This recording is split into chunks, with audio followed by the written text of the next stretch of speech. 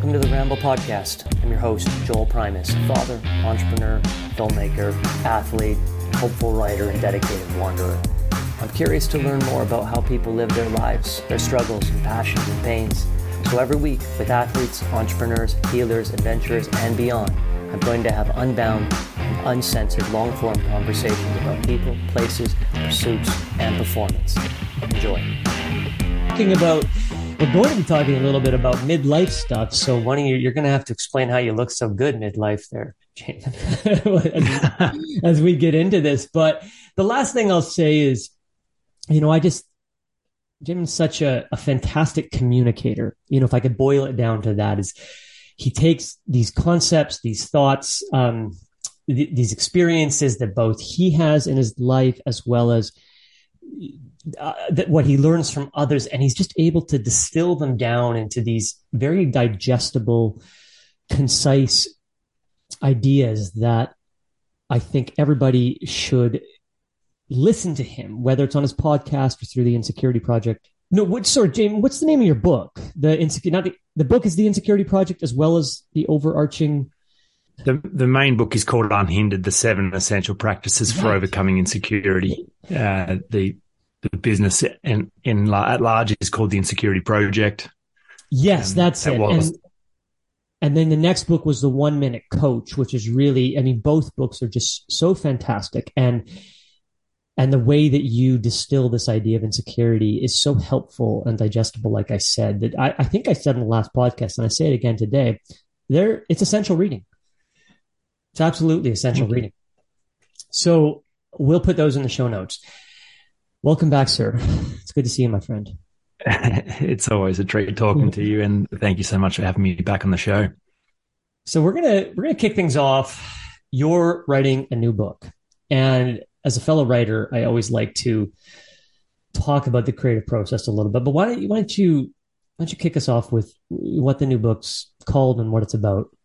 So the working title, whether it makes it through all the editing and publishing, hopefully this is the title that lasts. It's called Midlife Motivation: How to Upgrade from Self-Discipline to Self-Permission. And it's a book for ambitious midlifers who've got a great measure of success from the first season of their life, but primarily through the motivation strategy of discipline, which, when you examine it, is kind of energy against yourself. So it's using your best energy to make yourself do what you wouldn't do otherwise. Mm-hmm. And you can achieve all kinds of things with that, obviously. But it's the only tool in the shed for most people. And I think it's massively overrated, especially when it comes to midlife, because it's very brutal energy and very unkind energy. And so I find the predictable pinch point of the midlife entrepreneur, leader, business owner trying to do something meaningful with their life is that they find they can't access as much discipline as they used to, and that frustrates them because it drives down their performance. And so I think it's a wonderful dilemma to have happen, and a great opportunity to upgrade the motivation system to energy with yourself, which is the self-permission structure. So I think self-permission is easily misunderstood, and I hear people say, I'm just going to give myself permission to be happy. I'm going to give myself permission to not care what others think. I'll give myself permission to rest. But that's still self-discipline energy. It's still managing yourself to do the thing you wouldn't do otherwise. So it turns out that permission must be granted from your unconscious. You can't give it from the conscious. Permission is granted when you satisfy the conditions that are required and make the necessary upgrades to your system. So this book is the explanation of the 4 upgrades you would have to make to your internal operating system to make peace with yourself, so that your unconscious would actually be willing to give you more energy. It's actually not willing to give you more energy if your system is based on madness, because what would that serve you? So when you upgrade it, handbrake comes off, power up. I'm smiling a bit because, well, one, the madness that you mentioned, and this midlife, how we address this in midlife, the changes where we are as a young man or woman embarking on these paths, and the energy we have, and the naivete, and sort of the openness, versus once the world has beat the shit out of us for 25 years. So we're going to get into this. This is a fascinating topic, but I want to start with, you talked about energy against yourself, and writing a book is the ultimate battle of energy against yourself. So how, this is number 3. How was the writing process for you? It's actually numbers. Sorry to pick up, but that's actually number 6. No. There you go. I apologize. What 3 am I missing? Well, the first book I wrote, I don't mention very often because everyone's got their first book. Romance novel, wasn't it? You wrote a romance novel. Erotica. This was the book. First book I wrote was called 12 Coaching Conversations Every Disciple Must Have. And it was when I came out of being a pastor and started coaching, it was my way of trying to bridge the two worlds. And it wasn't very well received at all. It probably wasn't very well written, but nevertheless, I was in the game as a writer. Then Elegantly Simple Solutions to Complex People Problems was my second book. And that's still the book that I've sold the most copies of. Then Unhindered, the 7 Essential Practices for Overcoming Insecurity. Then the 1 Minute Coach, which is the compilation of all the radio segments, the 365 radio segments. The latest one was Leverage, how to change the people you love for all the right reasons and get the relationships you deserve. Oh, yes. And then, the midlife motivation is number 6.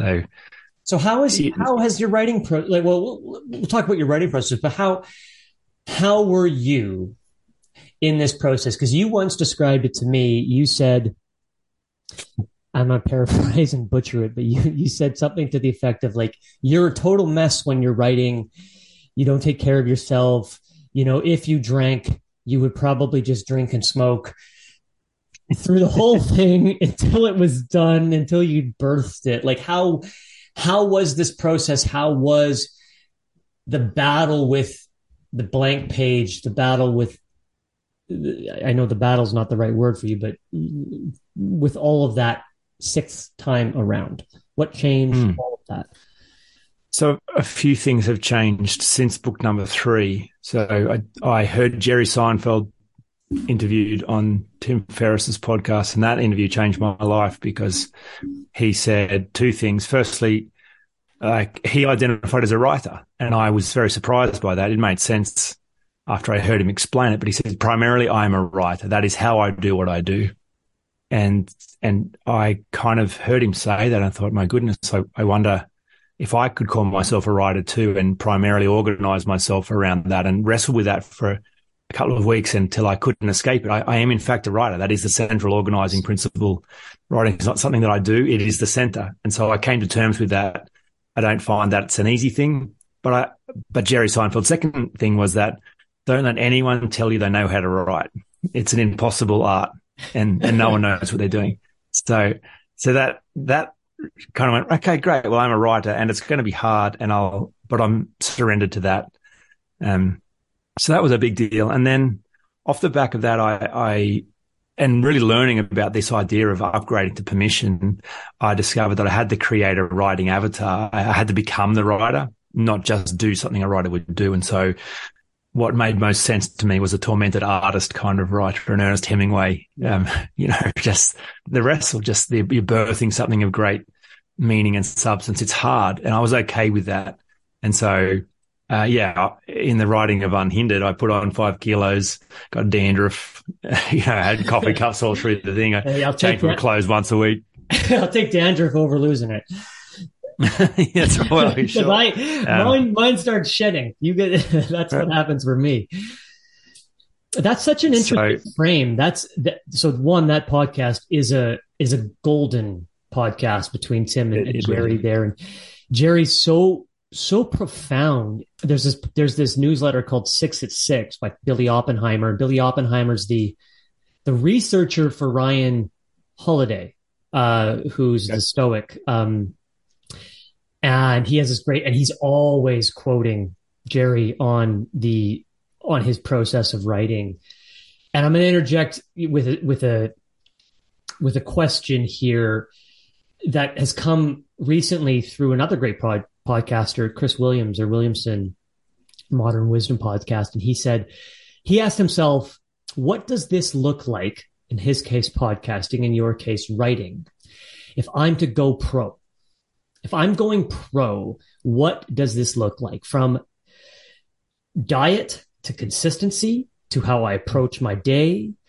And I mean, you're a pro and you've reframed the language of pro, but what else changes for you? Well, I like that language, and I am a fan of Stephen Pressfield, but I think his work is, I class it as tragic because he also on Tim Ferriss's podcast, Tim says that his book, The War of Art, is the greatest book ever written for creatives. And I think that's a tragedy also because Stephen very vocally still says it is a battle. He fights against himself to write. He still has to force himself to the pages and the battle of all the internal stuff. And so there is a war going on when he writes. Now, although I find writing very difficult, there is no war like that. That is a disaster. So I liken it to a marathon. I've run 8 marathons, and the process of going in for a marathon, you're about to suffer. You're going to suffer greatly in the 16-week training block. But it's something that is going to be worth it. And the process of getting your body into shape is going to be a wonderful experience no matter how hard it is. And so it feels like the writing process is 3 marathons, the first of which is just to get it to draft 1. And so I find I need a period of intensity and a period where it's the number one focus. And so, so it looks like for me getting up before dawn. My writing for this season was all done in the car, which was, Tell me about that. Tell me about that. I just had to get out. I had to see the sunrise. I had to be there before the sun. I had to get a coffee from a coffee shop on the way, go park on a hill, and just needed that space. And I don't know why, but that was what worked. And as soon as I find something that works, well, great, I'm in the game. And then the ritual of that every morning and just that process. So 2 hours to start the day, just in and the difficulty of wrestling with ideas, but I feel like I had full permission from myself to go write this book, Jaemin. This is your calling. This is the work to do. So go write the book and go wrestle with it and go surrender to it. And it'll be very difficult, but very meaningful. So, and then to come home and change gear because in other seasons, I've been able to have the luxury of just being a writer while I've done the whole thing, but I'm playing multiple games at the same time. So, this season I haven't put on 5 kilos and got dandruff. I've, condensed my writing to the start of the day and then changed Jaemin's and tidied myself up and gone and played other games. So yeah, that's this process for this book. Did you feel in the car? That's akin to, I was just listening to Morgan Housel on Ferriss, and he was talking about he's a business writer. He's award-winning business writer, writes for the Wall Street Journal, but his best-selling book was Psychology of Mind. He's coming out with another book now, and he talked about that. Well, 2 things, and I want to talk about your first draft process, because he had said that he doesn't recommend this for other writers, but his first draft process was actually the last draft. In other words, he would belabor every sentence in the first draft to the point in which whereas I write, get it out and then refine, whereas he tries to really nail it. And what he says in that process is he writes it, and then motion is his sort of medicine to help refine it. So he'll write it, he'll go walk the dog, he'll do the dishes, he'll do something to come back to that same sentence until it's good. And then the paragraph are great. And the paragraph is great. And he's trying to be as close to done as he can on that first draft, which again, he doesn't recommend. But are you, I guess the second part of this question too, is like, cause you're saying two hours, but I have found I can't turn off the brain after I've started writing. Cause then all of a sudden I start rewriting the rest of the day. And I find it so hard. If I've dedicated that morning to the pages, to not stop going back to those pages for the rest of the day. And I'm in my notes and I'm in my whatever, and I've got pieces of paper. So how is that first draft for you? Is it a pretty solid first draft? Is it just get it done? And how are you dealing with that constant, once you've opened up the idea flow, just channeling and organizing those things so they get on the page the next day? Mm. Well, I kind of feel like I'm writing precisely when I write, and I feel like my first draft is very tidy. But it's not. That is never the case. When I submit it for editing, it's always a dog's breakfast and it makes no sense and it's upside down. And I'm always horribly gutted by the feedback every round of editing because I thought I got it right. So the process is brutally going back and rethinking and putting myself in the shoes of my readers to kind of go, okay, what are they missing? What am I not telling them? So, it's very rough and repetitive, but I do find I'm able to park it, although not completely because, my whole world is these concepts. So the conversations I'm having as coach throughout the day are still these concepts I'm writing about, and I'm embodying these concepts that I'm writing about and coaching about. So I don't get a break from the content, but I find I'm able to leave the pages in the car and not go back. Except if I have a flash of inspiration, I'll jot it down somewhere. But by and large, I'm able to separate the writing from the rest of the games. Which is the going pro thing, right? I mean, as a professional, you do have to be able to separate. You do have to be able to handle, you got to play the basketball, you got to play the game of basketball and be fully present there, do the practice. But then you have your family, you have the media, you have your other projects. If you're, so fortunate that part of your career.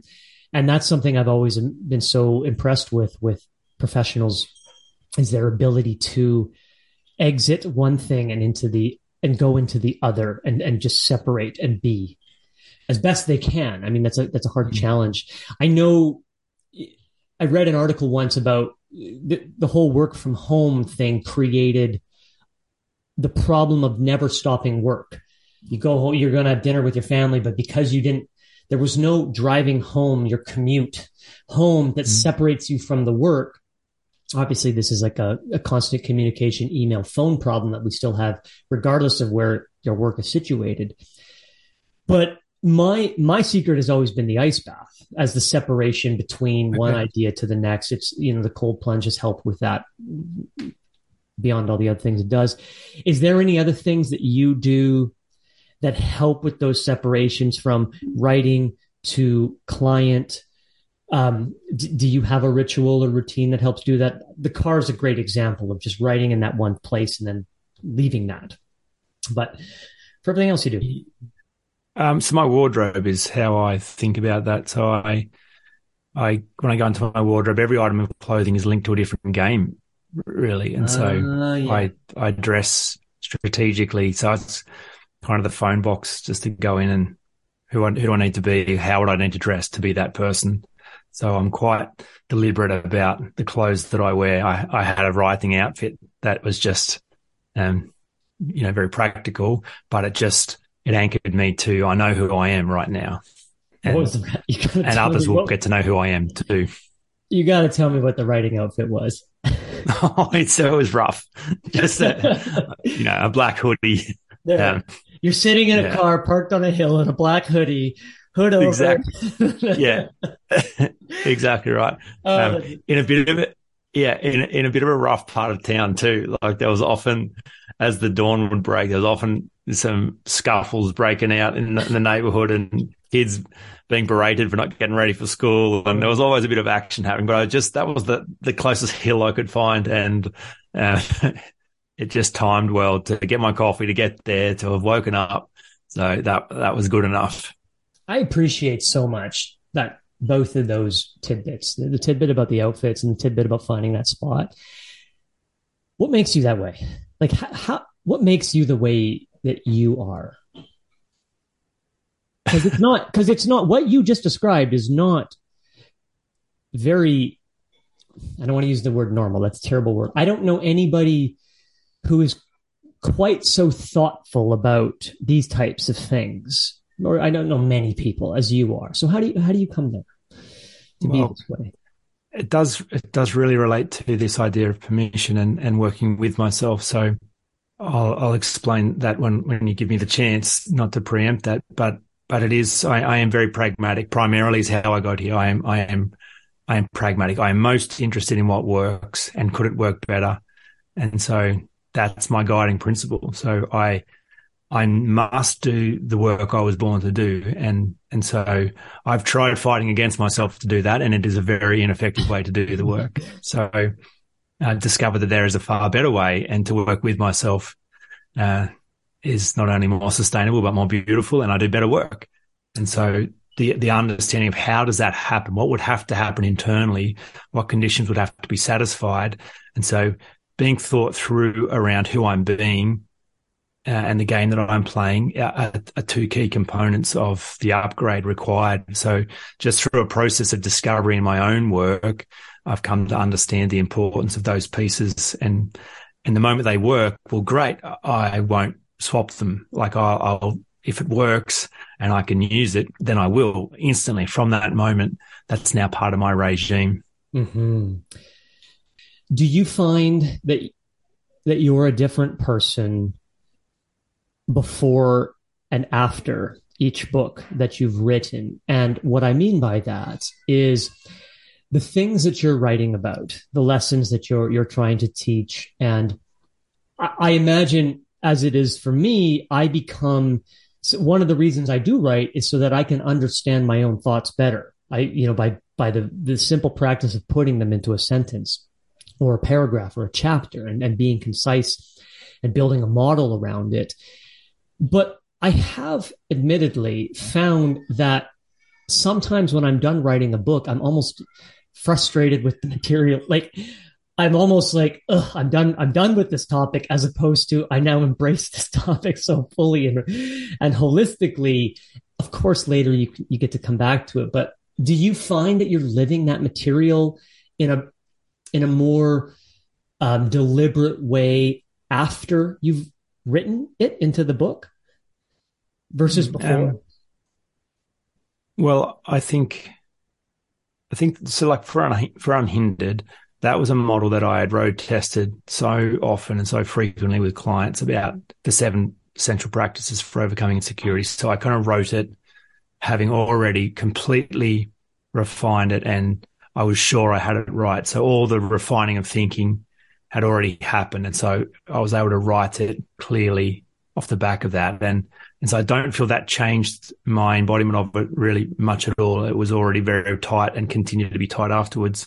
But this book has definitely changed me through the writing. This book, I have changed my mind a couple of times. I thought I knew what I thought about a subject. Mm-hmm. And as I wrote about it and wrestled with it, I realized that I didn't know. And the process of discovery was dynamic and beautiful. So yeah, this one has definitely been a much more vibrant writing process and a transformational one.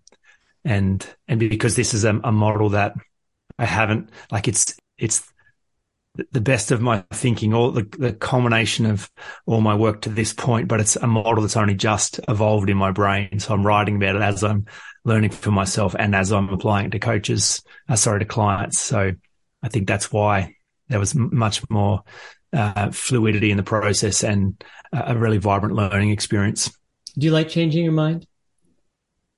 I know it's a big question. Well, I had to change my mind about something the other day, and I didn't like it at all. Maybe I shouldn't be laughing. I don't know what the thing is. The way you said it reminds me of me being like, damn it, I don't, you know. I think I hold things really tightly and loosely at the same time. I like the idea of midlife about doubling down on things. Mm-hmm. I like, you've had a whole bunch of experience in your own skin. You've run a whole bunch of experiments. So if ever you knew what you knew, now would be the time to double down on what you know. Yeah. So I like getting clear and being sure about what I'm sure about. And so certainty. And I think, I went through a process of having these dreams. I'd wake up in the middle of the night with no pants on in my dream. And it was this recurring dream. I'd show up to something important. I thought I was totally prepared. Then I'm delivering a keynote or I'm running a client session and I looked and I got no pants on. And it was so embarrassing. And this repetition, a couple of times a week, I'll be dreaming having no pants on. And I love that if it's a pattern, surely my unconscious is trying to tell me something there. And so the moral of that story was, hey, Jaemin, you keep showing up like the boy. You keep showing up like you are not prepared. You keep showing up like you do not know what you know, like the student. Mm-hmm. So the message was, know what you know. You are a teacher, not a student. So show up with your big boy pants on and know what you know. And so that changed my language with myself. It changed my levels of certainty, and it changed the way that I shared my content. And I put my big boy pants on and was very certain about a bunch of things that previously I'd tried to be humble about and say, well, maybe. It's like, no, I actually know. This is what I know. Let me tell you what I know. Mm-hmm. So I live with a high level of certainty about a bunch of things until such time as, without a doubt, I am proven to be wrong. Mm-hmm. And it's never fun. It's a horrible experience to be all in with something and so committed and publicly committed to something, and then to have found I've made a mistake. There's a better way of thinking about this. And so I accept that and I change it as quickly as I can. And I do change it. I will never cling to something that I don't believe in and is wrong. I won't. I wouldn't dare hang on to something that I know is not right just for the sake of my ego or what I've said in the past. I do change it. Have clinged at one point in your life? Is that to something, even if you were found to be wrong? Would you've dug those heels in? I don't. Oh, boy. No, I know that's true for me. So. In my early 20s, I was very egoic in my views, and the world kind of beat that out of me with a whole host of wrongness. A steady stream of being wrong for about 15 years, kind of. I think I was probably more on the other side. I think I was more on the back foot, so more inclined to already assume I was wrong. Yeah. So to be unsure of myself. So the challenge was to be sure, and that was much harder. And then after then finding out how to be sure, then realizing, and still you can be wrong again, and you're going to have to back down and change your mind at certain times. How did you come to interpret dreams? Was that something that was comfortable? Was this something somebody encouraged you to explore when you were having these dreams?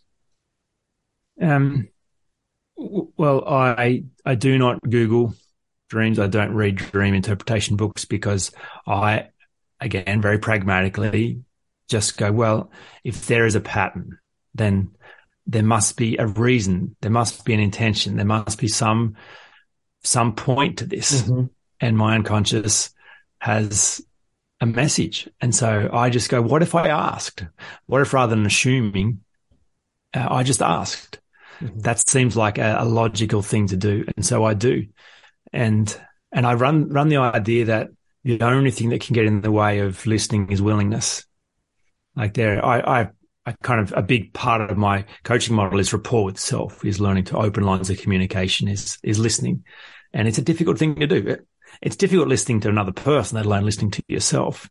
Mm-hmm. But I'm convinced the only thing that can get in the way of that is willingness. So if you want to understand, you can. Mm-hmm. There is no caveats to that. And so there have been times in my life where I've banged on about how ready I was to listen. I'm ready. I'm listening. Why won't you talk to me? I'm here. I'm listening. Why won't you tell me what this is about? This is so frustrating. I'm listening. Mm-hmm. But the point is always, no, you're not listening. You're pretending to listen. You are afraid of what you're about to hear. You don't want to hear. You'd prefer not to know. You're afraid if you actually were going to hear what this is about, it's going to require something of you that you don't think you're ready for or think you can't do. So I'll just wait until you're actually ready. And as soon as you're actually ready, then you'll know. And so I just run that. And I hold to that. And so, yeah, I just think, cool, there's a pattern. So it must be knowable. As soon as I'm actually ready to know what that's about, I will. And that's my experience. That reminds me of Rilke, right? Live the questions. I'm paraphrasing here, but, live the questions until one day you can essentially live into the answers of those questions. And that speaks to the process of life. And there are some things in which I was reading this book. It was called The Women Who Run with Wolves. And it's a book about, it's a Jungian spiritual teacher talking about the feminine and the feminine journey into becoming the wild woman, right? Embracing the wild woman archetype. And she talks about essentially knowing too much at certain points makes us too old at certain points, right? And so there's a time and place to learn the things that we need to learn when we're ready, right? And there's a beauty to that patience. There's a presence to that patience that I have none of. I'm entirely frustrated. And I think this is a good segue into the midlife, the ethos of our talk here today. And it's so relevant that you brought this up, because I guess I'm at that point, and I've been noticing for myself a lot more anger than I've ever had about things not working out the way I want them to work out in the time frame that I want them to work out. Wanting, as I endeavor into new projects and film and television, new books, and I want one thing and it's not happening, and I get very myopic and I get more angry than I used to. And I was reading this quote just last night. I have all these notes, and I was thinking about our talk, and I was flipping through things, and this came up, and I'll read it to you, and you can tell me if this is where we are. It says, we still have the chaos within us to give birth to a dancing star, but that chaos diminishes in us as the world is rationalized, classified, and codified, as comfort becomes our goal, as life is treated like a balance sheet, as we mark up the cost of everything and value nothing. Nietzsche's warned that the soil will only be fertile for so long for man to plant the seed of his highest hopes. And I was talking with my wife after I read that, and I said, I feel like that's what's happening, is like the seed, the fertile soil of my youth, where all my hopes were big and bright, is drying up. And as I get older, and the problems and the challenges of adulthood and children and all these responsibilities weigh on me. And that's unfortunately been manifesting as a lot of anger and frustration, or frustration manifesting as anger for me that I don't like, but I am sitting with it and trying to understand it. And so maybe we can use that to a jumping off point to the inspiration behind your new book. What was it in your life that made you feel like you needed to write this book? I assume for people like me. Well, I love patterns, and I love the predictable nature of human behavior. And, my first book, Elegantly Simple Solutions to Complex People Problems, my first real book, we'll call it, it's just this idea that people imagine their problems are complicated and unique, and they're not. We all go through the same kinds of things, but just in different ways. So if you can zoom out and observe patterns, then that's very useful for then understanding how things work. So just the engineering brain, the systems thinking. So, primarily I observe people. I only coach midlifers because I think Mark Manson's quote, all change is preceded by being wrong about something. Mm-hmm. So young people are not ready to be wrong. And by and large, it's too costly to be wrong when you're old. So midlife is the time for being wrong, and it opens a window for change. And so ambitious midlifers are my people, and I would watch them continually be battling against themselves to try and solve problems. And I just loved the predictable nature of that battle, and loved what happened if I could help them understand what the point of that battle was, so that they could end the war and make peace. So, definitely my own experience of that was very formative, but primarily watching people suffer and not knowing why is what motivates me. I feel very compelled to do what I can to end unnecessary suffering. And some of the best people in the world are the ambitious midlifers. They're trying to do meaningful work, and yet they're suffering because they've not understood how they could upgrade. And they're suffering because they're battling themselves. They're suffering because they're battling themselves, and they haven't understood that their unconscious has leverage against them now. So, I love the idea that marriage is the metaphor and that's assuming that you've had a semi decent experience of marriage somewhere in your experience. Not everyone has had that, so that is a big statement. I understand, but marriage being the other relationship that's most likely to represent intimacy and closeness. You pick one person out of all the people in the world to share your life with. So you'd imagine that at some point, what you've shared with that one person is the pinnacle of your human interactions with anyone. So that is the metaphor of what it's the closest thing to a deep and intimate relationship with yourself. And so there are times in a marriage relationship where, like this book that I've written, Leverage, How to Change the People You Love for All the Right Reasons and Get the Relationships You Deserve. Like, it's a confronting title, and it's been a difficult book to market because of that. Imagine coming home with that book under your arm and your partner says, "Oh, what do you got there, darling?" "Oh, nothing." Yeah. Not inferring anything here. And so, but the point is, don't try and change the one you love is the single worst piece of relationship advice ever given in the history of relationships. If you don't change the one you love, the right reason for the right, at the right time for the right reasons, for the right tools, they'll annoy the shit out of you and you'll end up hating them. Mm-hmm. The law of entropy says that all systems move toward decay. They deteriorate over time. They don't stay good. They get polluted. You must put energy back into that system. That is a change process. And so there comes a time where it's very appropriate in a marriage situation for one partner to actually demand change, to say, "Hey, listen, the way you talk to me, the way we relate to each other, this situation that keeps happening, it's actually not working for me. And I know I've said that a bunch of times, but right now I cannot have it happen ever again."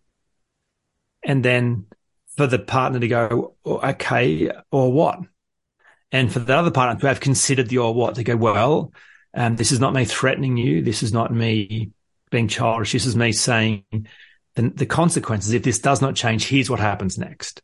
And I am actually within my confidence and my ability to help you have those consequences if you would like them. But I cannot have this happen ever again. And here's what will happen next." Like, that's leverage. That's saying, okay, I have some power to increase pain in your world, to do the thing that you said you were going to do, but you haven't done yet. So I love that the unconscious has that same leverage in the midlife season, because in our younger, like in the 20s, you don't need much self-awareness to succeed in your 20s. You're just doing whatever you want. You're dominating with your conscious mind. You don't have to listen to yourself. You don't have to be sustainable. You just drive on with anything and just be ego-driven, be dominant. But I love that as your energy dwindles, you don't have energy to waste anymore. Your unconscious goes, "Now's my time to get your attention and to use leverage against you, to go, this is not working for me. The way you treat me is not working for me, and I will not participate any longer. So if you want to be this crazy person, always misunderstanding me, always dominating, never listening, I will stop you. I will pull fuses out. Mm-hmm. I will create sickness. I will take away energy. I will cloud your imagination. I will taunt you with dreams. I have the ability to increase pain until you're ready to listen." So I love that as the starting point for the midlife, and just watching it happen in my own life, watching the handbrake come on. My unconscious going, "No, we're not going to do it like that, Jaemin. We're not. I am now actively resisting your progress. So you can keep fighting against me if you like, but you won't win." I love it when my wife says that to me, like, I'm serious. So you don't actually want to fight against me on this. You want to listen. This is going to get bad if you're not prepared to listen. So, I did a lot of talking. No, that was fantastic. And I think what you said, everybody needs to hear.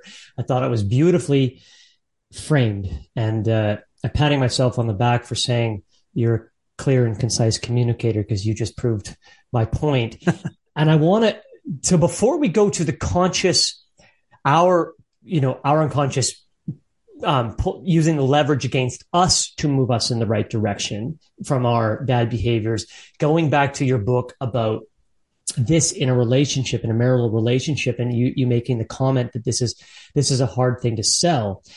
And it is a hard thing to sell, but it's so interesting that I was just listening to a podcast between Sadia Khan, who is a sort of one of the big relationship gurus online these days. Fantastic, very controversial, very traditional viewpoints, and Tom Bilyeu, who has one of a very big podcast, and they were talking about this exact thing, and the reference that he gave in his own life of punishing behavior he didn't like, and he said as well, nobody's going to want to hear this. There's almost no way to talk about this without pissing people off in some way or getting people's guard up.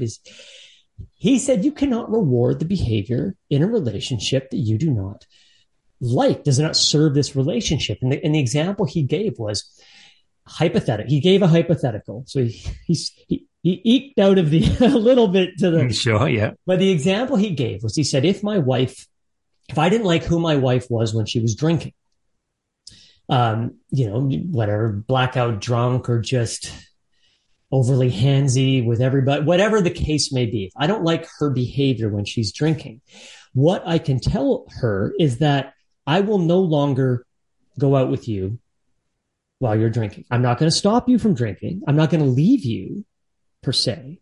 I'm not going to reward that behavior, and I'm going to punish it by removal of my time with you if you choose to do that behavior.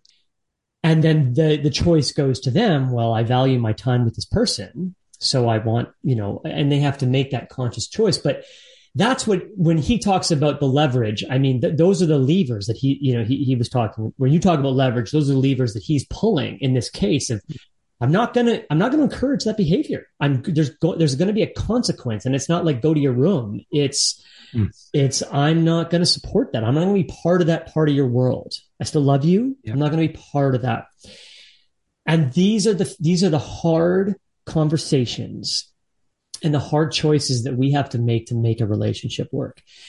And relationships are really struggling. They're, especially, with the younger generations these days, they live in a world that's got very bad incentives. And this may play into your midlife, the topics that you cover in your book.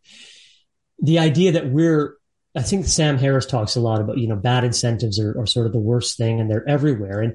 And this goes from distractions to, in the relationship world, it's very easy to just have an escort or have porn or go on to Tinder. And therefore it's harder to punish or find leverage in your relationship because there's so many more incentives to just take the easy route out, as opposed to lean in to how do we make this thing so strong between us, where there's so many shared values and there's so much truth being spoken, and we're stepping up to the challenge that we get to have something big and beautiful and deep and enduring because of those hard choices. So I commend you for writing that book. I commend you for being brave enough to tackle that topic, which is not easy to do, to communicate on.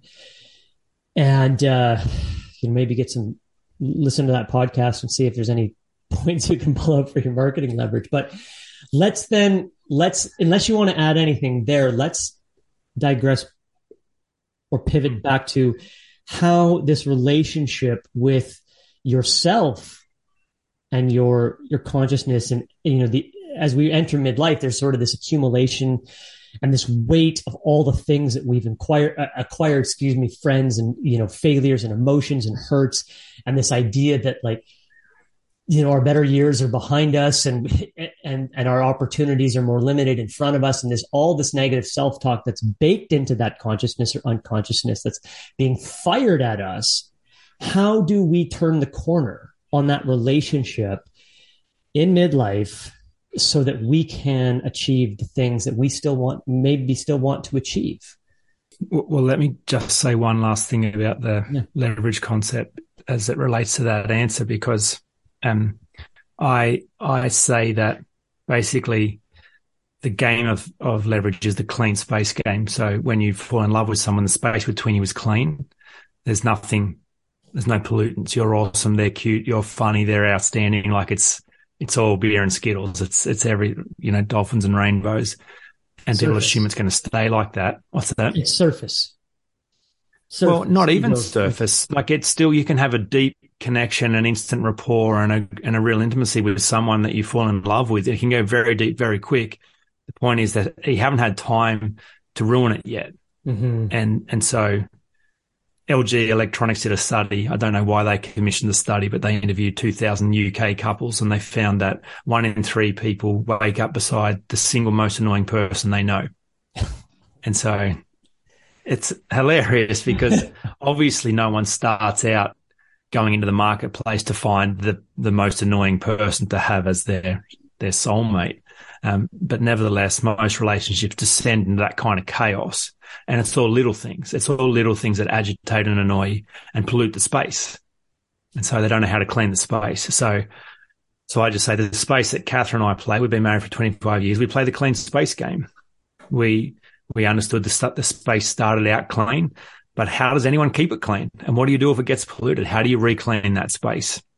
So I think, that is a great game to play. I love that game. And it's an extraordinary experience to wake up in the morning, to look her in the eyes and to go, after 25 years, the space is clean. Like there is nothing between us. There is nothing in the way. There is an open, clean space. Like that, to me, I'm not sure if there's anything more rewarding or more beautiful to have happen to a human being than that kind of cleanliness. So I think that's the metaphor in terms of what you're looking for in your relationship with yourself, a clean space.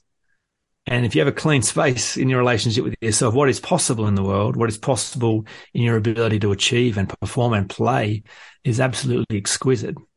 And so I think, at some point in like I wrote the leverage book for the person who's willing to go first, because 2 people are never ready for change at the same time. Mm-hmm. So one person in the relationship is more agitated, more unsettled, more unhappy, more upset, has a lower pain threshold or are more ambitious about what's possible. And so this is a book for the people who are willing to go first, to go, you want to play this game, you better play by the rules or you're going to get smacked and spat out the back. If you go in with the wrong tools at the wrong time for the wrong reasons and try and change your partner, not only will they jump on you, so will the world, and you'll have to retreat with your tail between your legs. So get ready to play this game properly and to play it to win.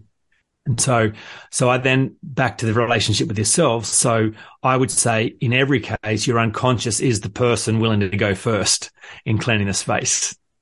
Your unconscious has said, listen, I've waited patiently for 20 years while you were a crazy person. You've constantly directed your best energy against me. Like that is self-discipline. Just think about that for a moment. You treated another person like that. You don't trust them. You don't like them. You can never be relaxed around them. You're micromanaging them. You're trying to get the best out of them by constantly hovering over them, berating them, judging them, forcing them, fighting them. Like, do you think there'd be resentment in that relationship? Mm-hmm. Of course. So the unconscious says, I'm done. I am done being the villain in this story, being misunderstood, being maligned, being sidelined. And so whether you're ready for change or not, I don't care. Now is my only chance, my best chance, my only chance to get your attention, and for the right reasons at the right time, the right tools, demand a better relationship. Mm-hmm. And probably my favorite line in the leverage book is in the integrity chapter. So I find that so often couples get to a certain point where they want to fight for change. They think there's an important subject to address. They try and address it, but then the pushback comes. Then the gaslighting starts. Then the defense begins and they feel undermined. They feel weird about saying this to their partner, and who are they to be demanding change? And then the spotlight's turned back on them when they crumble because there's a lack of integrity in their own self and weak points, and they must retreat.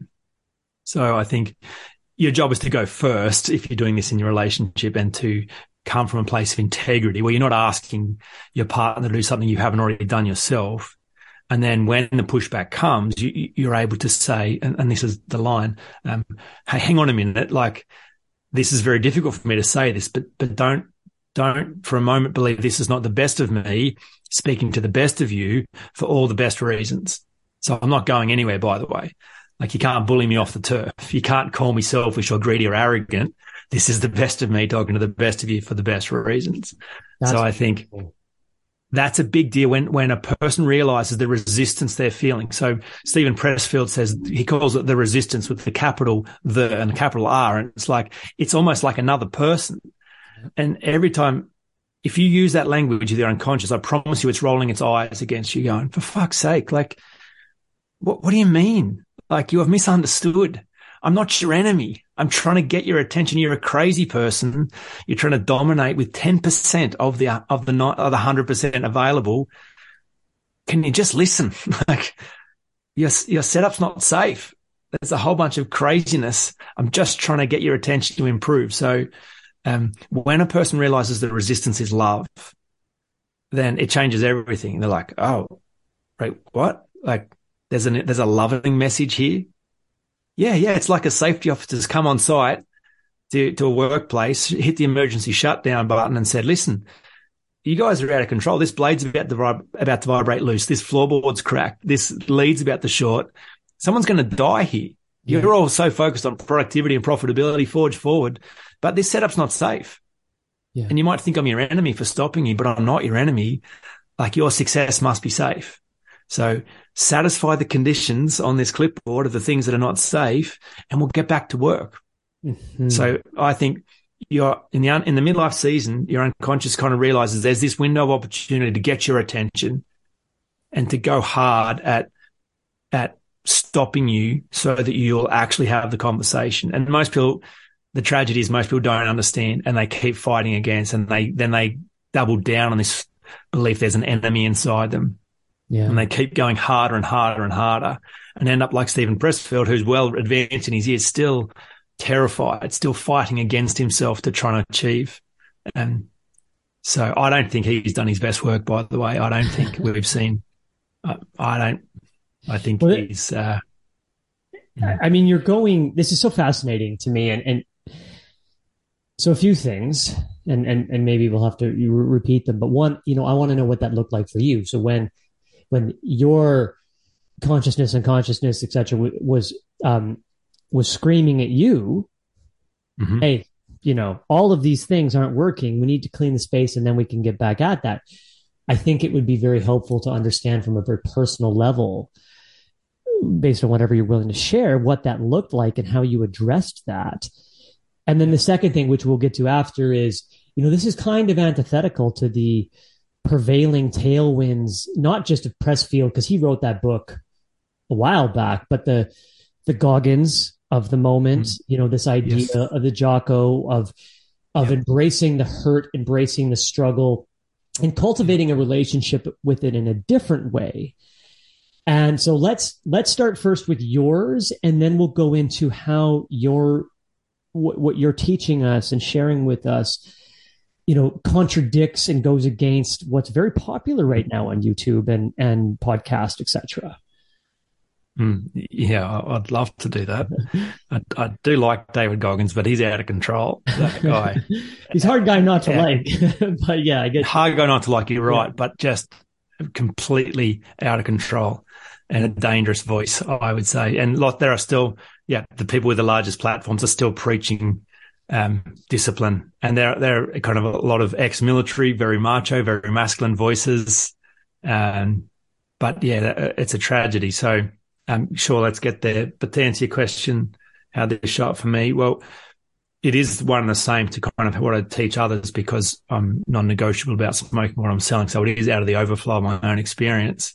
So I'll start with my experience and then give you some examples of how this works for others. So I discovered that there were four things. If my unconscious was the safety officer coming on site going, Jaemin, your setup's not safe, and I'm not your enemy. So there are four conditions that will have to be satisfied before you can power up, before I'll give you access to motivation, clarity, energy, enthusiasm, inspiration. They're all here. I've got them all here, ready to go, but I will not give them to you when your setup's not safe, because that would be a disaster. Why would I escalate your demise? So the first one was, hey, Jaemin, you don't trust me. And that's not just me, that's everyone. I would say the dilemma of a broken relationship with self is there's been a betrayal in the past that's resulted in a complete breakdown of trust. And self-discipline energy is what you do when you don't trust. You manage a person you don't trust. You can't relax, because if you relax, then they'll do something you don't want them to do. So that's the evidence. All the evidence you need that you don't trust yourself is that you discipline yourself. That's your best attempt at getting yourself to do work, is to fight against. So this question of trust, all right, good, I understand, I agree. There's been a breakdown of trust. And the messaging around that from my unconscious was, hey, Jaemin, listen, if you don't trust yourself, like, where's the safety in your world? Where is the safe place to retreat to? If there's no safety internally, the world's going to fucking eat you alive. Like, there's no safety out there. So if there's no safety in here, you are in great danger. How are you supposed to ramp up from here and increase what you're trying to do if there's nowhere to retreat into, no safety? You don't have your own back. So trust was number one. But in thinking about that, like, I love William Whitecloud, The Magician's Way. Have you read that book? I promise you I will. I mentioned a couple of times. Well, I promise you. It's stunning. But I disagree with William on one key thing, because he would say the same. You must trust your nature, trust your natural ability to achieve the things that you desire. But he kind of says, don't worry about going back into the past. You don't need to go back there. Just from here and now, trust. Mm-hmm. That's what you need to do. Just trust from here. That's your job. But like, if you and I had a falling out 10 years ago and we've reconciled with an intention to work together in the future, and we say, look, let's just not worry about what happened 10 years ago. Like, let bygones be bygones. It is what it is. The past is the past. It's okay. Don't worry about it. Don't worry about it. Let's just work together from here. Like, with all sincerity, we might think that that's what we want, but it is impossible to not be guarded toward each other. Mm-hmm. If we have not resolved the thing that happened, then unconsciously we imagine it could happen again. Yep. And so wisdom would say, I must protect myself from the future of that happening. So do not trust it. You see that everywhere. So, of course. Yeah. And so, and this old adage then, well, it takes time to rebuild trust. Bullshit. That's a complete misunderstanding. People don't trust because there's an awareness of danger. Like, if you've hurt me in the past, then you're a dangerous person. So I don't trust you because there's danger. The only way I'm going to trust you is if we deal with the danger, if the danger is off the table. And so we're going to have to go back into that situation. And I'm convinced that it doesn't take time to rebuild trust. It just takes an effective apology, like a complete and thorough apology, of which there are 4 stages. But it is possible in a moment to completely rebuild trust. So does he give some context as to how he has come to the belief, the conclusion that, call it shadow work, call it, like you said, just a proper apology, call it our tribal nature of survival that says, hey, this is, as you said, danger. We have to deal with the danger because that's what I know. I felt pain. I felt wounded. I was hurt because of this experience in one way or another. Therefore, nope, can't go there again.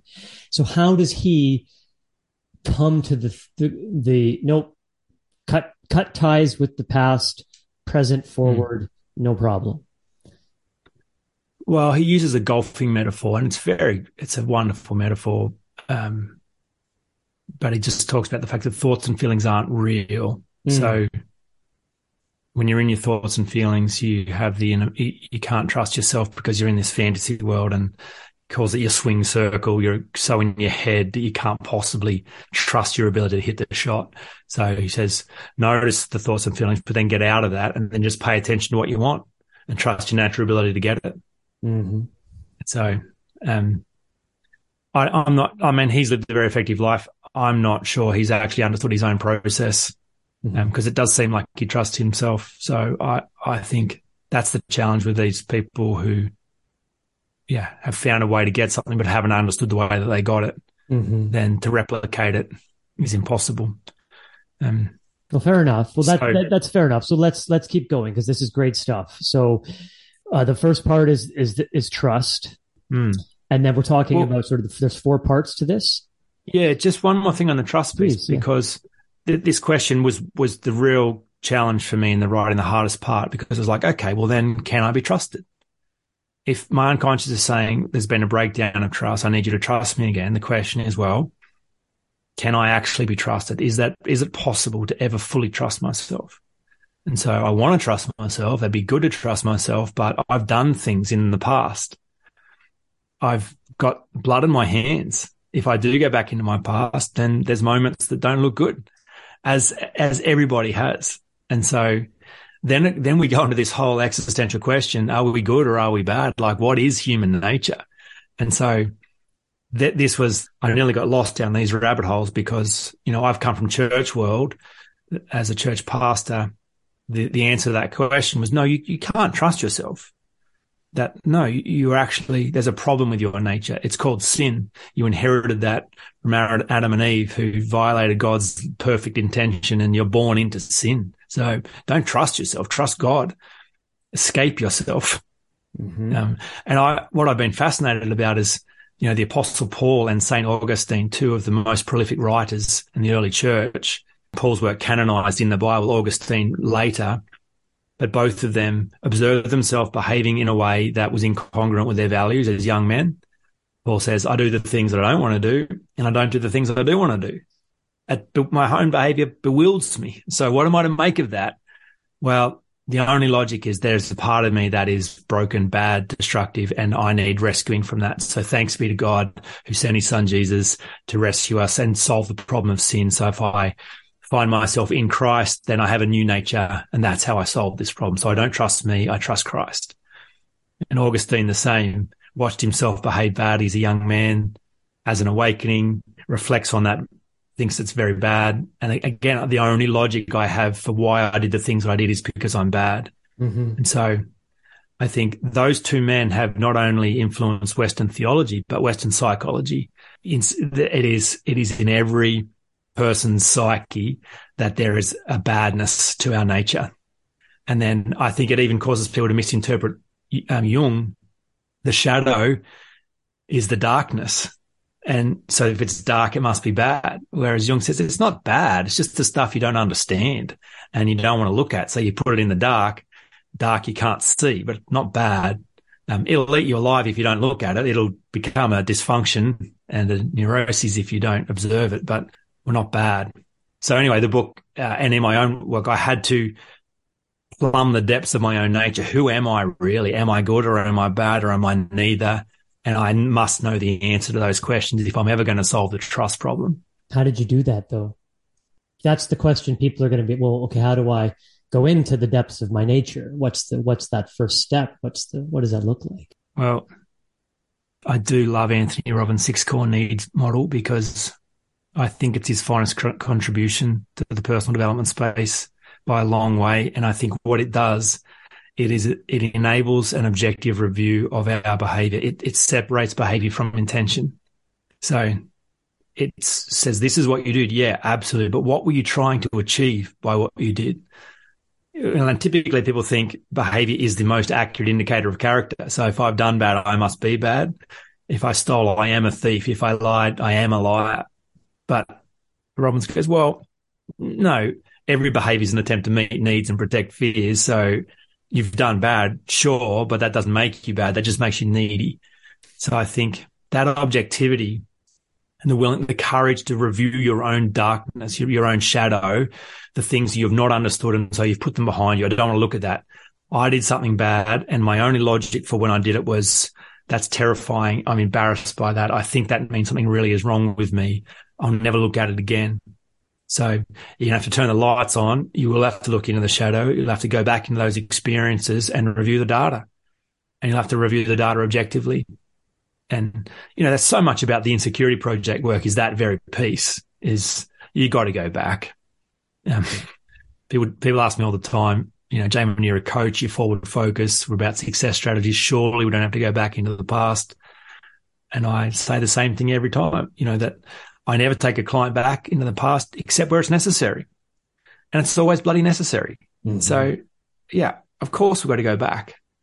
So yeah, my own review of all the pockets of embarrassment and shame and disappointment, every single one of them, you go, if I can't look at them, then I'll always be assuming the logic of why I did that is because I'm bad, or inadequate or unworthy. And if I believe that, then I will never fully trust myself. So having reviewed that data objectively, I can't find the data. There is no data that says I am bad. It's not there. What I discovered was that I am real. So I'm neither good nor bad, which was a very big surprise to me because I thought the answer would be, no, I'm inherently good. But I don't think I am. I just think I'm here. And I think that's what makes it so wonderful is that I get to choose, I get to discover, I get to grow, I get to make better choices and choices that are more in line with what I want. Mm-hmm. And I think that makes me an objectively good human being because I don't have to be good. And I'm not afraid. I'm not trying to run away from being bad. I'm just here with the free choice to do whatever I'd like. And it turns out what I'd like is to do good. Good works better than bad. So much of what you're saying is hitting home in so many ways that I'm almost, as you're talking to me, I'm forgetting we're on a podcast and I'm kind of blowing up inside right now. It's beautiful and it's terrifying and it's so relevant and I'm trying to hold too much of it right now. It's every client I've ever had, like they've got these things in their past. It's like, I can't look at this thing. I did something wrong about it. It's horrible. I'm embarrassed. And I go, yeah, cool. Well, that's the thing. That's the only thing we've got to talk about. And it's always like they're going to, we're looking for weapons of mass destruction and in one of these warehouses, they're going to find them. And when they find them, the game's up, it's over. And I'm always, because I don't care, I'm dispassionate. I'm like, where's the thing? Where's this evidence? Where's this pure data that you're a piece of shit? Where is it? I'd love to know the situation that the only possible way of interpreting it is you did that because you have no soul, you have no substance, you are a terrible human being. And they're always assuming, well, this is it. Yeah, this is that time when I was 5 and I stole 50 cents from my mum's purse and got away with it and been embarrassed about it ever since. That's the one. Oh, that's the one. That's all you got. And that's the one that's going to stack up under scrutiny. The only possible logic about why you stole 50 cents was because you're a terrible human being. You got anything else? So everyone's got this stuff that's become bigger than Ben-Hur in their own experience, but under scrutiny, it never holds up. But that's the human condition. We don't want to go back and look. We run and hide. We want to be good. We're just afraid we're not. And for fear of that not being good, ever being confirmed, we prefer to just stay in the dark. Thanks. I don't want to know. And who do you look at, or what do you look at as the reason we hold it in the dark? Is it societal conditioning? Is it religious, via just society and the definitions we get of good and bad there, or is it the religious upbringing and what they talk about with heaven and hell and good and bad and original sin? Like, why would somebody have, using the example you used as a nice, clean, simple example, is hold on to such, when you say it out loud 20 years later, it sounds so, it sounds ridiculous that they would assume that was bad, but something had told them that was bad when they did it, whether they got the squeamish or squeezy feeling in their stomach or whatever. Why are they holding it? Who told them to hold that? Who didn't let them let that go 20 years before? Oh, I think it's all, my view is it's all very practical and actually has a really loving intent because the way our brains crave certainty, like we cannot survive with ambiguity. We can't just go into an open field all the time and constantly review data objectively. We don't have the space for that. We have to refine. We have to create maps. We have to lock in certain things so that we can survive. Otherwise it'd be chaos. And so the challenge of that is, as sense-making creatures, we're making most of the sense about this stuff when we're a kid. So we go, I don't know, that seems like evidence, pure evidence that I'm shit. So I'm certain about that. And if I'm certain about that, then the most loving thing to do for myself would be to create a system where that does not ever revealed ever again. So now I'll create a persona that is the least shit person I could be so that no one would ever guess that actually at my core I'm shit. So I think it's just very practical. It's very logical. It's a loving intent. Every cell is hardwired for protection. And so if the danger is me, great. And I know it's me because I'm certain and I've locked it away, then it would make sense to never look at that ever again. Mm-hmm. So I think it is very practical and structured. So when you're looking at it for yourself, are you coaching yourself, or do you have somebody there who helps you see your blind spots on that? Yeah, a bit of both. Like, I've had some incredible coaches in my life over the years help me do the bulk of this. Now I feel like I'm able to hold a space myself most of the time. There are still times I get stuck and must find someone who can have a clean space. But yeah, you need help to do this because you're so in your own experience of it. It's very hard to be objective about your own life. Yeah. So I think that's why I get help from someone who doesn't care about you. That's in the 7 essential practices, practice 5, you must find help, and that person cannot care. Mm-hmm. So otherwise it's too dangerous to reveal your deepest, darkest secrets and wounds to someone who has a vested interest in your life. Yeah. You'll implicate yourself. You can't turn all the lights on. You'll say something that upsets them, embarrasses you, embarrasses them. So I just love that clean coaching conversation with clients and just say, hey, remember, I don't give a shit about you. I'm not losing any sleep. I'm not the one with the problem. I don't care. Whatever you say, I don't have an expectation. I don't need to like you or dislike you. I'm here to serve you. So if you can't tell the truth here, you can't tell the truth anywhere. Mm-hmm. So swing away. What's this terrible thing you've done? That is the unequivocal, pure evidence that you are a terrible human being. Where is it? Let's have a look. Mm-hmm. Better to know now than and confirm it. You may as well die. If it's true, game over, but let's have a look. That's high stakes stuff. It's very terrifying, but at the same time, it's all built on a misunderstanding. That's the tragedy of the human experience. We misunderstand our own nature.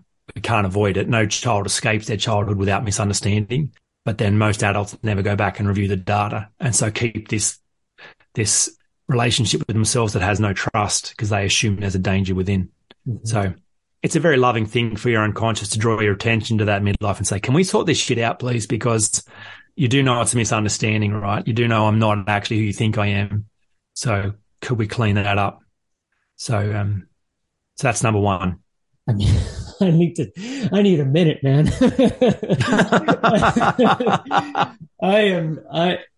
This doesn't happen often on the podcast where I'm again, like I said, I'm losing myself as the host and just being pulled into the privilege of being selfishly coached by you, even though you don't know you're doing it. Okay, number two. Well, the second condition on the clipboard from the safety officer is, hey, Jaemin, you keep showing up needy. So, you are looking for others to meet your needs for certainty, variety, significance, love, contribution, growth, which that's what a young person does because they don't have the capacity to meet their needs internally. But you're an adult now and you worked out how to dress yourself and feed yourself and drive a car and earn money. So it's actually your job to bring all those needs in-house. And let's not say it's good, bad, right, wrong being needy. Let's just say it's really dangerous because if you need approval, acceptance, love, certainty from the world, you got to play the game their way. And at any moment, you're in peril of them withholding the thing that you need. And then you have to bow to whatever it is they require of you. So, and you're telling me you want more energy and more focus to scale up now when you're precariously placed as it is? No way. Handbrake on. Let's deal with the neediness. So that's a really common one, obviously, but it makes sense, right? Like, yeah, that does seem very dangerous. Okay. What can be done around internalizing needs? And, back to Tony Robbins' great work. Although if Tony's listening, I assume Tony does listen to your podcast, Joel. Yeah, he told me. Good. He texted me. He liked our last one. Great. I'd love to have a conversation with Tony about his 6 core needs because I think he's sold out. I think he's now teaching them as a hierarchy because that is so much easier to market. But if these 6 core needs are taught as a hierarchy, you get to keep your dysfunction. In fact, your dysfunction is celebrated if these needs are taught as a hierarchy. Because you could say, oh, do you know what? I have a higher need for significance than the average person. That's just me. That's who I am. That's my personality. Or another person says, oh, I have a higher need for certainty. That's who I am. That's why I play it safe. That's why I'm risk averse, because I just need more certainty. No way. No way in the world is that true. What you're saying is you have a felt need for those because you're more insecure and more anxious, but we all need just as much certainty. We all need just as much significance. It's just how effective has your strategy been to meet those? So I think the original version of this is all needs are being met at all times. And if you don't find a high quality internal way to meet the need, you will suck up dirt. You'll have to go out to the market and play a game, transact something to get what you need, to give away what you have in order to get what you require. That's a dangerous way to live. So I like that that's on the list of safety issues. That's a very loving message to hear from your own conscience to go, it's your job to be the provider of certainty and significance and love. That's you. You have to work at how to deeply love and accept yourself, to be your own certainty, to factor in adult variety, to be the validator of your own existence. That's your job. And you can just imagine how much safety that provides. If you are your own source, then cool, you can go play now. Like, what's dangerous now out there? If I can go do whatever I want, whether you like me, whether you accept me, whether you think I'm doing the right thing, doesn't really matter. Then as long as I think I'm doing the right thing, then it's all going to be okay. Okay. So same question. How did you deal with this within yourself? Were you feeling needy and looking for things externally? And how did you reconcile this? Yeah. So my rings are the simplest way to answer that. And back to marriage as a metaphor, because I got married at 19. And this ring is a visual anchor of the commitment I made to Catherine 25 years ago to be her guy. And I remember standing at the altar, looking into her eyes, saying some pretty extreme things to her about my level of commitment, with no evidence that I could do what I was about to say. Like, I couldn't point to a track record of 15 successful marriages in my past to justify why I could actually be the guy who can be there for her. But I realized that. I think that's a contradiction. 15 successful marriages. Of course. No, I got your point. I'm just being silly. Yeah. But what I realized was it wasn't required. What was required was wholeheartedness and intention. And so I heard myself say, hey, listen, I know I can't point to proof that I've done this in the past, but I've got you. I've got this. I've got us. I will be your guy from this moment. I'm all in. And I will love you better than anyone else could ever love you. And so I'm not on probation. She's not trialing me for the job. It's with this ring, I'm now her husband. I crossed the threshold and everything's changed now. And there's no plan B. And so when I discovered the 6 core needs and realized that I had been outsourcing almost all of them, I realized no wonder I'm so anxious. No wonder I'm so needy. No wonder I'm so insecure. I've been looking for these needs to be met in all the wrong places. And people are terrible at giving me what I need because they're too busy finding what they need. So I was astonished that I hadn't understood it was my job. And then I realized, but I don't know how to do this. I don't know how to be my own certainty. I don't know how to be my own significance. I don't know how to be my own source. And then I remembered that's not what's required. What is required is my wholeheartedness and my intention to be the guy. And so that very day I went out and bought this ring. Went, hey, Jaemin, I've got you. I've got this. I've got us. I will be the guy that sees you, that loves you, that understands you, that validates you. You won't need to look outside ever again. And I'll get better at this every day. Like I want this job. I want to be the one that sees you, to deeply love and accept you. And so just that threshold moment, rather than, oh, I'll wait and see and maybe I can try and do this. It was like, do or do not do. There is no try. So when I realized it was my job, then I wanted the job and I went all in on being that guy, and have so enjoyed finding delightful ways to resource myself with all 6 core needs, because it's just a better deal. I do it so well. I do it better than anyone else could, and I love that I do it good. So it just creates such safety within to know that I've got my own back, especially off the back of trusting myself first. These do go in order. If I don't trust myself, how am I ever going to resource myself? But trust, great. Now neediness, good. Move on to the next one. Keep going, brother. I'm just all ears. So the third issue, and they're all addressed as safety concerns. So the third thing on the clipboard was, "Hey, Jaemin, your gameplay sucks." Okay, so the understanding was I'm playing the wrong games in the wrong way, or sometimes the right games in the wrong way. But the point was, if I was to gamify my life, the net effect is I'm playing a lot of games that I'm losing. And if I keep losing the games that I'm playing, I end up feeling like a loser, and it confuses me about who I am, and it feels shit to lose. And so the conversation my unconscious wanted to have was an audit of all the games I'm playing. There's a bunch of games that I've just found myself caught up in. I've been invited to these games a long time ago, and I didn't really know I was being invited, and I'm playing games that other people have set up that are suited to them that have never been suited to me, games I don't enjoy. So the challenge was to review those and exit the games that have never really suited me, and to enter the games that do suit me, and then to learn the bloody rules. So when I thought about the structure of this, I realized that there are probably 4 different categories of games. You can be playing the wrong game the wrong way, the wrong game the right way, the right game the wrong way, or the right game the right way. If you can, that's not too confusing. And the best example I've got of that, just to make sense of it, is like I went to school with this guy, one of my good mates, who didn't know what he wanted to do when he finished year 12, which is common. Was floundering for a bit until his dad said, "Listen, look, I was an accountant. It worked well for me. You should go and study to become an accountant. And I reckon I could get you a job in my firm." And so my friend was like, "I don't like numbers. I don't like office work, but I don't know. I got nothing better on." So went down that path. 20 years later, he's still working as an accountant. Now, he hates being an accountant, and he's a shit accountant.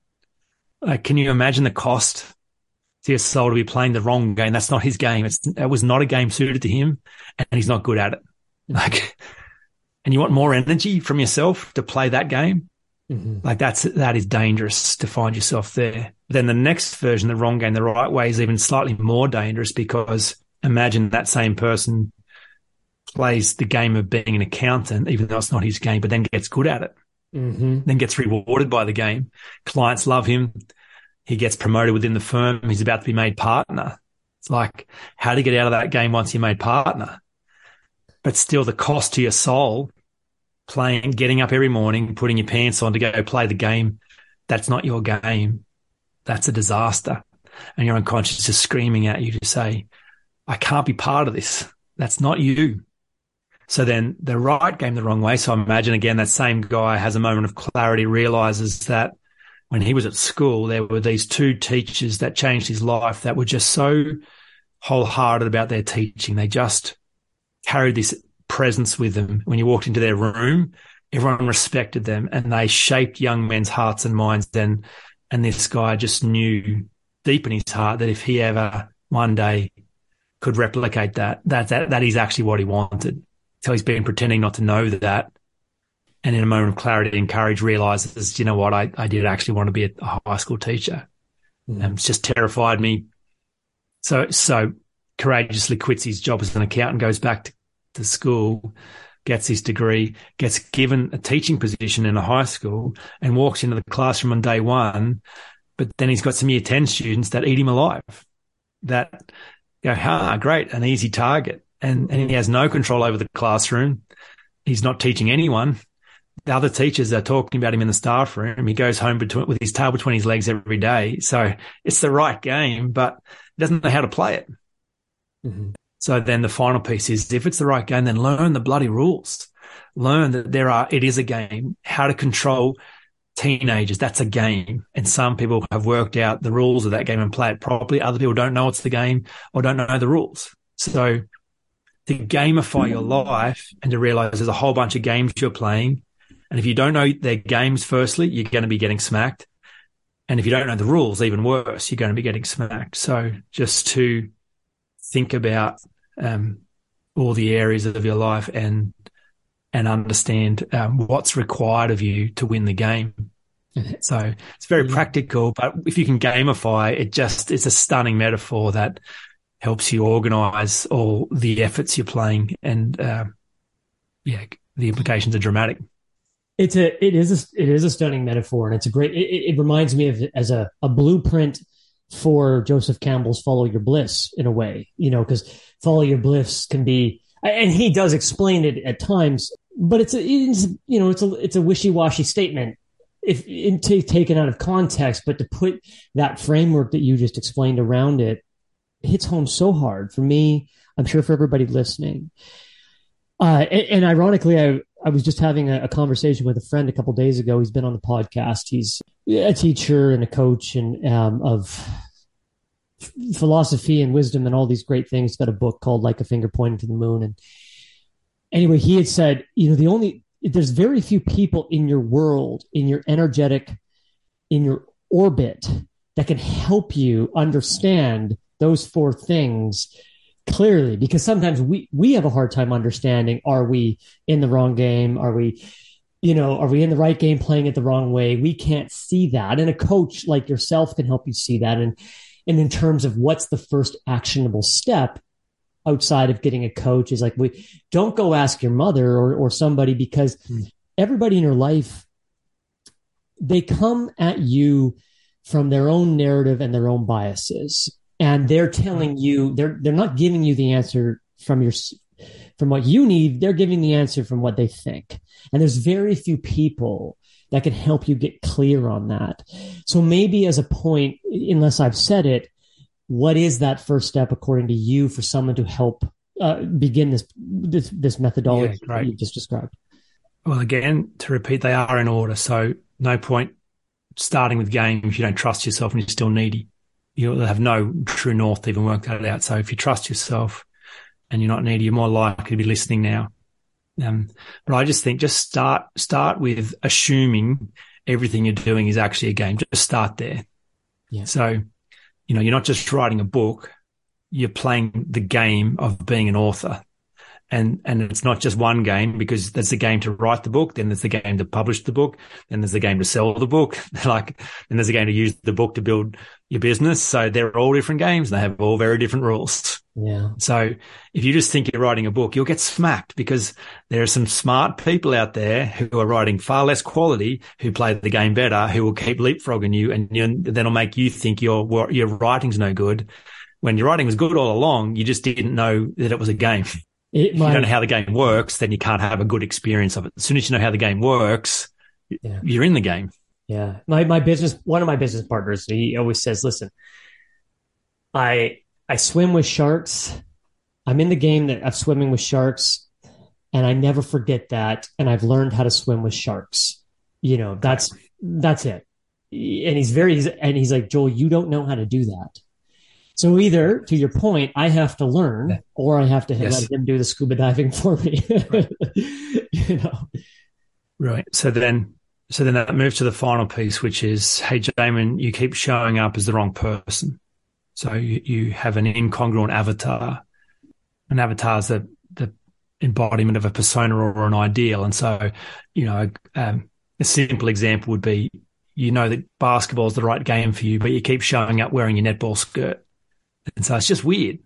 It's like no one takes you seriously. You're not taking yourself seriously yet. So how are you supposed to have a good experience in the game if you don't look like you belong in the game? So I also, I've been a runner my whole life, similar to you. A bunch of my mates started cycling 10 years ago, and I was late to the game, and then thought, okay, now's the time I'm going to be a cyclist. But I tried to be a cyclist as a runner. And so I tried to just own that identity, think I don't have to become like you to play your game. I'm fit, I'm fast already, so that'll be fine. But cycling is a group game. Running is an individual game. Yeah. And so you don't play by the rules. The group cast you out. So you don't look like a cyclist, you can't be a cyclist. It's just not how, whether it should be like that or it shouldn't be like that, it is like that. So rip the bloody visor off your helmet, get the right sock length, shave your legs, get a proper bike, look like you belong, and then you can play the game. And so to think about the fun of that, you want to be a keynote speaker, but you don't look like a keynote speaker. How are you supposed to win the game? Yeah. You want to be a writer, but you haven't developed a writing persona. You don't have an outfit. You don't have a uniform that says, I am a writer now. You want to be a coach. You got to develop the persona who can win the game once you've decided about the right game. So it's the last and the simplest, but you can't start there. That's off the back of it. And you have to trust yourself to make mistakes. Tie it all together. I apologize for, I've done that a few times and there might be a bit of a lag, but the trusting yourself as you're learning the rules of the game, a beginner's mind comes to mind. The concept of, you're going to begin foolish. That doesn't mean you're in the wrong game, so long as you can learn, and understanding the difference between being foolish and being in the wrong game versus being foolish, being in the right game, but knowing that you can learn those pieces. Exactly right. But it's the be, do, have model. Once you learn it's the right game, you can't then just think, well, now it's just a process of time. I'll automatically win the game just because now I know the right game and I'll learn the rules, because there's other people who've already been playing this game and they have the power to exclude you. And so you actually have to show up on purpose. You have to, it's be, do, have. It's begin with the end in mind. You have to actually go first and show up as the person who already can play that game. Mm-hmm. And so that's a really essential part. And if you don't trust yourself, then you're going to find that's weird. And if you're needy, you're going to be waiting for someone else to say you have permission to play that game. And so those two must be cleared first. But if you're resourcing yourself, you trust yourself, and this is your game, well, then dress like you belong and give yourself permission to go play that game. And so you get all those four, and then the safety officer's like, this is incredible. Yeah, fabulous. And power up, handbrake off. Let's go play now. Not just permission to succeed, permission to play. And then I think the funnest part of this is just because you're solved at this level doesn't mean you won't get stopped again. But every time you get stopped, every time there's some resistance, and it might be a physical resistance, you might get sick, there might be this weird health thing, there might be a lack of clarity, you might just be having these terrible dreams. It's a chance to go back to the drawing board, have a conversation with the safety officer, because it will only ever be one of these four things that's broken down. Mm-hmm. And so just narrowing the field of search is so useful for people, because it speeds up the rate with which you can resolve this once you've understood the model. Yeah. And if I may add, mentorship, it came to mind when you were talking about learning the rules of the game and finding a safe person in the game who has, like a coach, like you said, they don't give a shit. Yeah. They're there, because if you're in it's not called a peloton. What is it called when you're in a group of cyclists? The peloton. I wasn't sure if that was just for like the races or if that was in general. So if you're in the peloton, generally speaking, that's not, your safe person may not be in there, right? If you're in a company and you have investors, one of your investors is not necessarily the safe person if you're the CEO founder as your mentor, right? They can't be vested in your they have to assume they're trying to beat you if they're in the game. Yeah. And I want to digress back to one thing before we go forward. I know we have to conclude here. This has just been so fascinating for me. But when you said it's one of these four things, and we talked about a little bit about how, if you look back, and you almost always have to look back to find out what's the inhibiting thing. Is there one potential thing often that is causing all four of those to be blocked for somebody in somebody's life? Does that make sense? Well, yes. So I would say they are all four blocked for most people who've never conceptualized that the resistance is love. So their best energy is against themselves. They've been David Goggins it and just going harder and harder and harder and stealing from Peter to pay Paul, using their best energy against themselves. So I think, if that's been your case, you'll have all four. So that general misunderstanding and assuming that self-discipline is your best strategy will be the thing that's causing you to have polluted the space. Once you can go, hang on a minute, that doesn't make sense. If I was to treat another person like that, they would hate me. So yeah, imagine that you have created such resentment within yourself by this strategy. It can't work. No matter how well it's worked in the first season, it cannot be the thing that creates success in the second season. So to come to terms with that then opens you to this idea that the resistance is love, and then you can start the conversation. But yeah, I think for all four to be on, it's just because you have no understanding that there could be a better way to treat yourself than flogging the shit out of you. That reminds me of your, well, you know, the quote, what got you here won't get you there. And that reminds me of your, the Unhindered and the Insecurity Project, and looking at the arc of insecurity, where there's a point in which it serves you, and there's a point in which it becomes the Chinese finger cuffs, right? Like the struggle keeps you trapped in.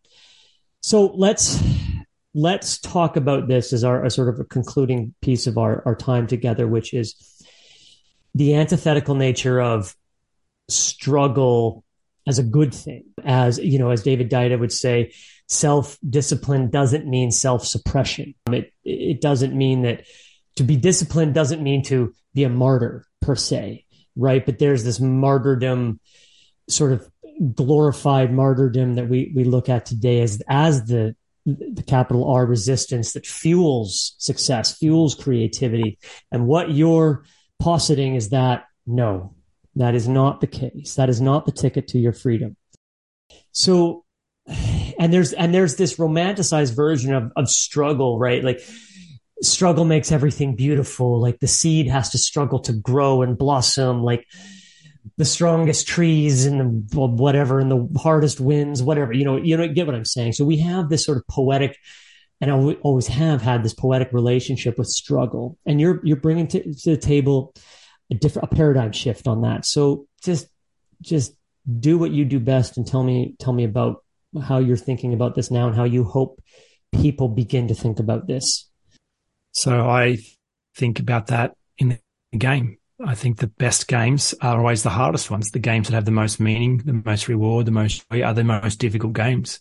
So I am not fighting against myself to play the game. I have permission to play the game, and the game's hard. So, and the struggle is all of those things that you just described, but it's still energy with yourself to go struggle, not energy against yourself. The struggle is in the game. You're bringing your best energy to give yourself the best chance to win a difficult game.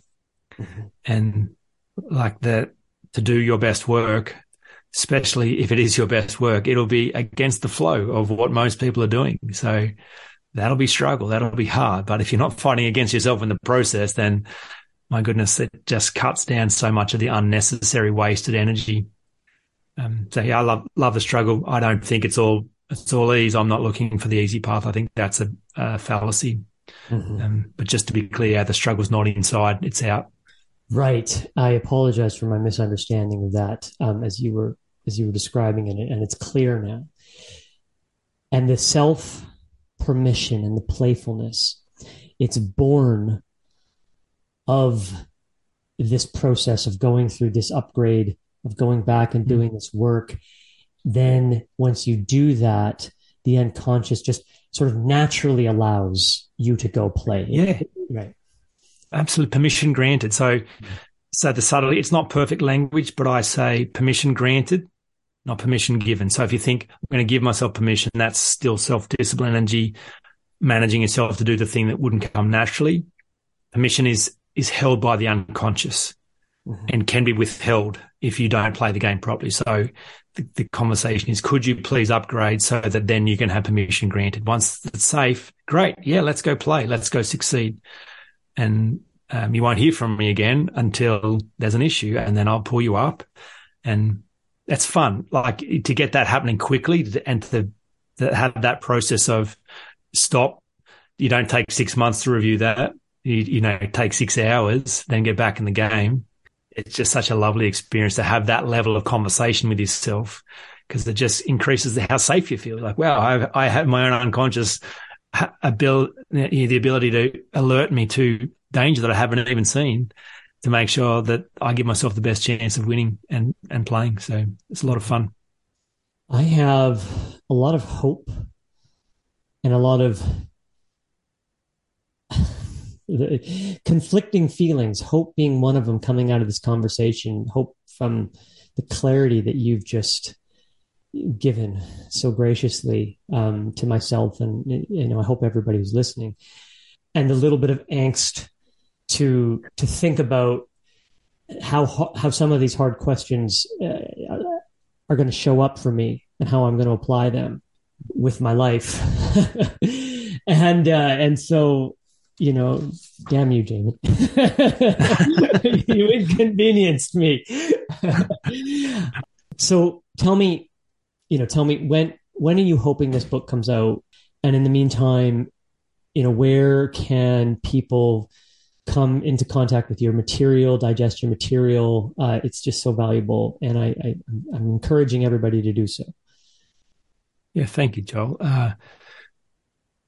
Well, look, the game that I'm playing at the moment around this book is to have it published by one of the big US publishers, and I understand that's a very difficult game to play, and it is the game that I want to play at the moment. So, having submitted this work to agents, and in due time we'll hear back or won't hear back, and then if I'm wrong about that game, we'll have to readjust my game and go to self-publishing, which will speed up the time that this book enters the market. So it's hard to say when you'll see this. Hard to say right now. Yeah.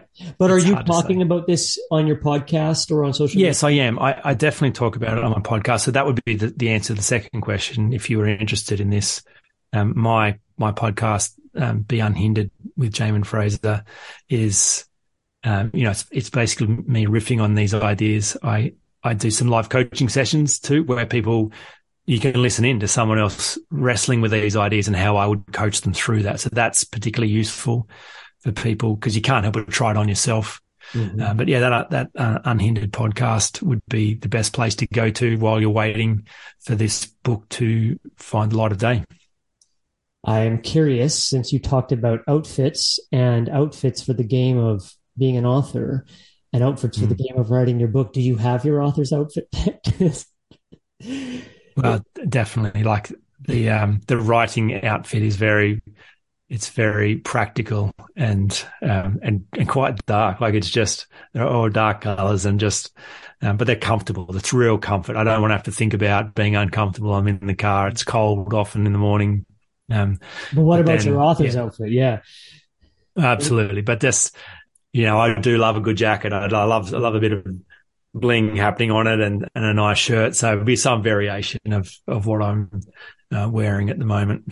Would be the sales process. It's here is an idea and here is me as the embodiment of that idea. So I said it on my podcast this week. I feel like why people keep coming back to my podcast is that they crave certainty. Mm-hmm. And that is what I bring. When people look into my eyes, when they hear my voice, they believe me because as bold as it sounds and potentially arrogant, I have devoted my life to thinking about these things and I've gone all in and feel like I've got something to say and I'm willing to actually say it. My daughter picked up this training program from the US the other day and paid good money for it. And I watched the first video with her and the trainer comes on and says, look, I'm just learning this stuff too. So what about we're both students together with this? We'll learn together as we go through this process. I thought that's a disaster. She just paid all this money for a student. I would have hoped she would get a teacher. And so on my podcast, I have the audacity to say, come and sit and listen and I'll teach you what I know. And I don't take that lightly. And I think about how that might sound, but nevertheless, that is what I do. And I feel like I have a contribution to make to this community, ambitious midlifers who haven't understood the dynamic of how to clean the space within. It's a very difficult thing to do, but I couldn't imagine anything more worthwhile to do. And not just for you, by the way, because if you're sitting on what you are sitting on and you haven't found a way to get permission from yourself to bring it to the world, we're all missing out. So for the sake of the world, these are very important conversations and very important problems to solve. So yeah, if you listen to the podcast, you'll hear me talking quite directly and clearly about these ideas, as someone who believes they know something about a certain subject and has a framework that is applicable in a whole range of circumstances. Well, I don't think there's anything wrong with that at all. I think that your mission to help alleviate suffering is something that it's a gift, and it's something that you do very well, very very well. And I think that that certainty is why somebody would come to you. It's why I sat here so mesmerized for 2 hours, almost 2 hours with you. And it's the job of the listener or the client to then take that certainty that you have, just because that's yours. That certainty is yours. And you're not saying, hey, take this certainty and then, become my disciple. You're saying take that certainty and process it through yourself. And that's the teacher student, right? And when does the student, Yoda's not going to teach Luke forever. At some point, Luke has to stand on his own 2 feet. And that's something you offer. And your podcast is, correct me if I'm wrong, you have a 10-minute podcast as well as a longer form, or just the one? Well, I used to do 10-minute Tuesdays. That was how I did my content for a number of years. And in the last 18 months or so, I've added music to the background and riff a lot longer. So kind of talk for up to 45 minutes now. So that's fantastic. The more, the better. Before we depart, is there anything I didn't ask you that you wanted to share? Oh, it's a privilege to have someone ask such good questions and be willing to listen. So no, I can't think of anything else I'd like to say. Thank you, Joel. No, thank you. Thank you very much. I used to do 10-minute Tuesdays. That was how I did my content for a number of years. And in the last 18 months or so, I've added music to the background and riff a lot longer. So kind of talk for up to 45 minutes now. So that's fantastic. The more, the better. Before we depart, is there anything I didn't ask you that you wanted to share? Oh, it's a privilege to have someone ask such good questions and be willing to listen. So no, I can't think of anything else I'd like to say. Thank you, Joel. No, thank you. Thank you very much. As always, thanks so much for listening to The Ramble. We know there is a lot of podcasts out there, so we thank you for choosing to listen all the way through on this one. We want to be part of the solution, the good questions, the things that move you and inspire you, make you want to connect deeper with yourself and others, all that great stuff. So if the Spirit does move you, subscribe, share, post, anything. We'd be forever grateful. And if you have any comments or feedback, good, bad, ugly, it doesn't matter. We're here to listen. Guests you think we should have on, of course, send them along. Thank you, and until next time, peace. Hey, thanks so much for making it to the end of the podcast. I know that myself and, of course, my guests really appreciate you listening all the way through. They put a lot of time into their projects and their ideas, and they're very thoughtful with how they bring themselves and show up on the show. And so I'm really grateful that you've listened all the way through. We don't have ads on the show. I don't think Red Circle's running ads, but I wanted to take just a quick second to say that, hey, if the Spirit moves you, this podcast can be brought to you by some of the wild, fun, wacky, creative things I do. I always try and stay in the practice of creativity, whether that's writing or working on films or just about anything. I try and be very diligent that I'm doing it consistently. And so, as a result of that, I put some things out, and I'd love for you to check them out. One is Getting Naked, the Bare Necessities of Entrepreneurship and Startups. That's my book, and you can get it anywhere where books are sold online, like Amazon or Barnes and Nobles or Indigo. And it's the story of my company, Naked Underwear, the first company I started that went from a failed attempt on Dragon's Den, that's your Shark Tank in America, to the NASDAQ, and was eventually divested. And it has a ton of tips and ideas for startups, very practical advice, but it's always also interwoven with my own story, which I think entrepreneurs and creatives and artists can really would really relate to. Has almost 155-ish star, 4.5 star reviews. And I think people, if you're going through, a startup, need some motivation, need some ideas, just want to feel like, hey, there's a kindred spirit out there, it's a great book to check out. Also, you can check out my blog at joelprimus.com/blog, where I write a couple of blogs a month about a variety of topics, a lot of stuff on fitness, things like how to know when to quit, a lot of personal development, psychedelics, all kinds of things. Everything's written from a personal lens. And, it's just a great way to digest a little bit of hopefully fun and helpful inspiration. And of course, keep checking out this podcast, The Ramble, on Apple Podcasts, Spotify, and wherever your podcatcher of choice is. Thanks again, and have an awesome day, week, month, whatever it is.